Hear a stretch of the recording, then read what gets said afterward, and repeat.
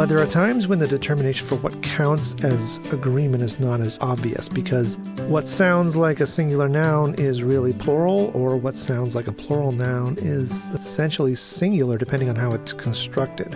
Coming up on Word Matters, when the grammar of subject-verb agreement is muddled by meaning. I'm Emily Brewster, and Word Matters is produced by Merriam-Webster in collaboration with New England Public Media. On each episode, Merriam-Webster editors Neil Servin, Ammon Shea, Peter Sokolowski, and I explore some aspect of the English language from the dictionary's vantage point.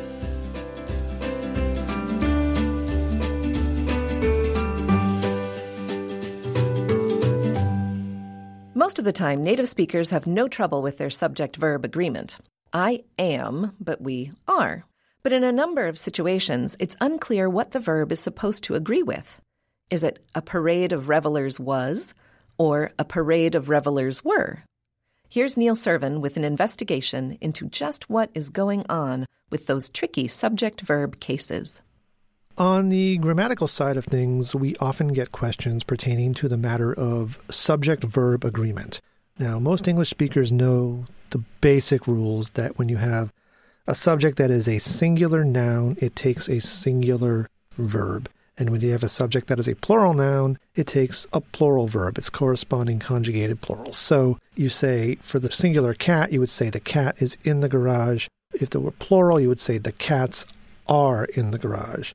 And the same rule applies when the construction is inverted. There is a cat in the garage, or there are cats in the garage. But there are times when the determination for what counts as agreement is not as obvious, because what sounds like a singular noun is really plural, or what sounds like a plural noun is essentially singular depending on how it's constructed. So when you have a compound or plural subject that works as a singular unit, sometimes it sounds more natural for that subject to take a singular verb in spite of what the formal rules to the contrary. So, for example, you take certain noun phrases that get lumped together, they can get considered to be a single unit, and so the verb that agrees with them is conjugated to be singular. So we say, there is leftover macaroni and cheese in the refrigerator. Now, macaroni and cheese might sound like a compound plural, but it's really just a singular noun because it's considered one unit. You say, track and field is her favorite sport. You would not say track and field are her favorite sport, because track and field is considered to be one thing with its own identity. We follow the same rules when it comes to amounts. When we say $10 is the cost of admission, we would not say $10 are the cost of admission. Is 5 miles too far to walk? We would say 2 plus 3 makes 5. We would also use it for nouns that are spelled as plurals but sort of represent something that is identified as a singular nature. So we say politics is best not discussed at the dinner table, or simple economics determine how much something costs. Economics and politics are considered singular nouns. But then we get into constructions like a quantity of nouns, a batch of nouns, where a collection of something is grouped into a singular. So how do you conjugate? Do you conjugate the verb to agree with the mass grouping or its individual members? Do you say, there was a family of cats in the garage? Or do you say, there were a family of cats in the garage? Do you say, a parade of revelers was approaching? Or a parade of revelers were approaching? Do either of you have opinions on this? Is rephrase an option? No. Okay. No. For this quiz, it is not an option. Then Emily? Oh, no, it's a quiz. All right. There was a lot there. I think, first of all, it's really remarkable that, for the most part, native speakers don't question which verb we will use. I think that's very fascinating. Even though macaroni is indeed plural, so macaroni and cheese, macarono, I think, would be if it were a singular. Is that right? Is true, yes. Macarono and cheese, just one lonely little tube of pasta. But a parade of revelers, I think I usually say, let me see. If I'm writing, that's also different. If I'm writing, I might think about it more. But a parade of revelers, oh gosh, I don't know which one I'd say. A parade of revelers was approaching. Yeah, I think I might say a parade of revelers was approaching. I think native speakers might say either one. In the case of a parade of revelers was approaching, the parade is being understood in my brain as the subject of the verb. Right. There's really no correct answer to this, and there's justifications for both responses. You can say a parade of revelers was or a parade of revelers were approaching. And the justification for parade follows the logic of rules that we know. Parade is the subject of the sentence. It is singular. Was then is the proper verb to agree with it. But the justification behind a parade of revelers were approaching follows what is called notional agreement.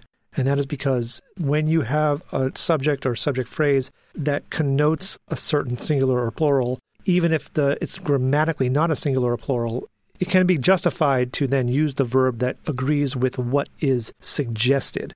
So it works better in the reverse when you say there was a parade of revelers approaching or a parade of revelers were approaching. And it also works with different group nouns when you say a family, a crew, a mob, a generation, a committee. Even if you don't have that noun of members construction going on, you could say the crew were preparing for the launch. Crew is a singular noun, but it implies plural membership. I feel like that is a construction that I've been hearing increasingly in American English, but that I associate with British English. Really? Yeah. A crew, I think that historically, English speakers were more likely to say the crew was readying the ship for launch, as opposed to the crew were. Do you all have that same sense? Yes, I agree. I think it's been influenced by the British use of, especially with team. In British English, team is universally understood as being comprised of members. Right. So it always takes a plural verb.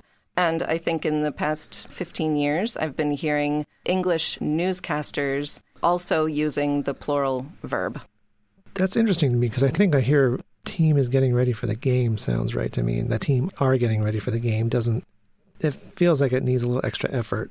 I feel the same way, but I think that the trend in American English is the team is going toward the team are getting ready. I also am thinking again about the parade of revelers and realizing that if I change the word revelers to a noun that's more familiar, I think my answer is different. Like a bunch of kids are coming down the street. I think I go with are. I think it varies. I think a parade will be different than a bunch. Oh, good point. Right. Yeah. Yep. And why is that? Some have explained that it depends on whether you want the union of the group emphasized or if you want the individuality of the members emphasized. I love that this all happens unconsciously. I think it's so interesting that the speakers just make these choices all the time and we do not think about them. Yeah, it's one of those things we literally play by ear. We kind of go by what sounds right. Sometimes people will look at a written sentence and say, that doesn't look right to me, and it's talking about spelling or perhaps word order, but with subject-verb agreement, people tend to want to trust their ears. Right, like a school of fish was approaching the boat sounds very natural. A school of fish were approaching the boat sounds entirely abnormal to me. True, yes. Well, you also have the issue of being not a mass noun, but an animal grouping that doesn't get fishes as sort of its own thing.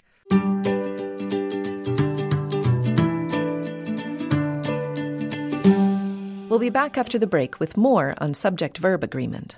Word Matters is produced by Merriam-Webster in collaboration with New England Public Media.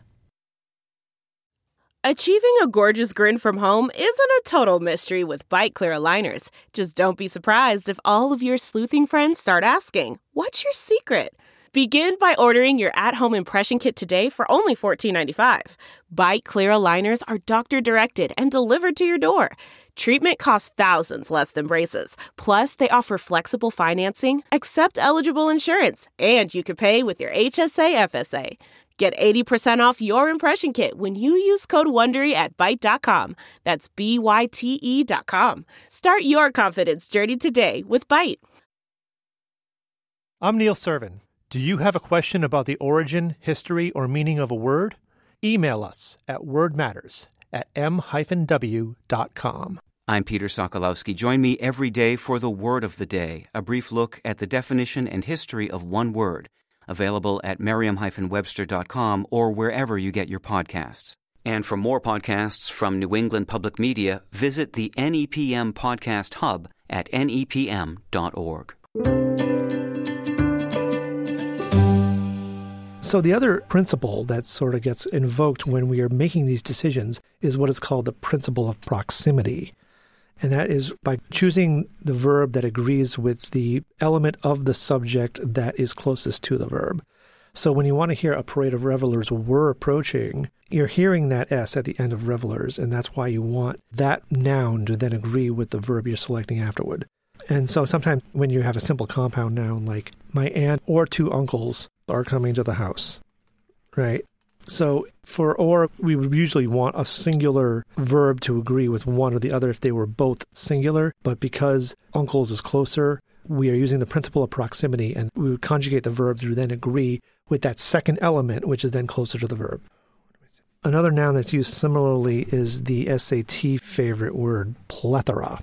Now, plethora originated in English as a medical term, referring to a condition marked by an excess volume of blood or other bodily fluid associated with swelling and redness. Really? Yes. In that medical use, it could appear as a singular noun or as a non-count mass noun. You could have a plethora or you could have plethora. God help you if you had either. Right. We now hear plethora usually as this unspecified, maybe often hefty quantity. It was given a plethora of excuses. And in that use, in edited text, it sees use with both singular and plural verbs. In the New York Times, we have these options still exist, but now it is the sheer plethora of images of art objects that dominates, along with the seamless movement among them. And yet, it is not just regulars that have slowed Uber down in Europe. Over the years, a plethora of European competitors have emerged. That's on Forbes.com, May 2019. That example seems to be using the principle of proximity because competitors then agrees with have.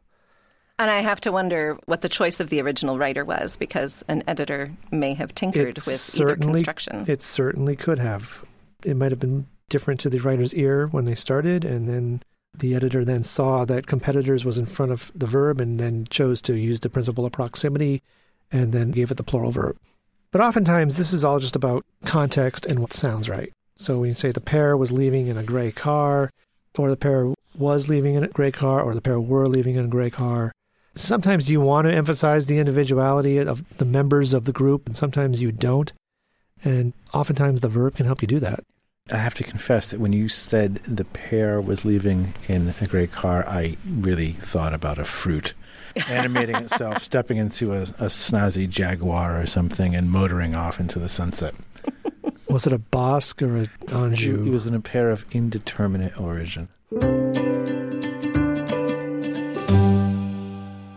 This episode was recorded a few weeks before Neil announced that he'd be leaving Merriam-Webster to pursue other opportunities, including the opportunity to finish a novel he's been working on.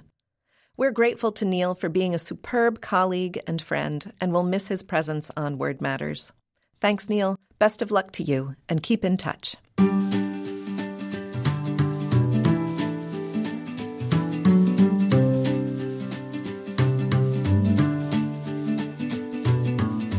Let us know what you think about Word Matters. Review us wherever you get your podcasts, or email us at wordmatters@m-w.com. You can also visit us at nepm.org. And for the word of the day and all your general dictionary needs, visit merriam-webster.com. Our theme music is by Tobias Voigt. Artwork by Annie Jacobson. Word Matters is produced by Adam Maid and John Voci. For Ammon Shea, Peter Sokolowski, and Neil Servin, I'm Emily Brewster. Word Matters is produced by Merriam-Webster in collaboration with New England Public Media.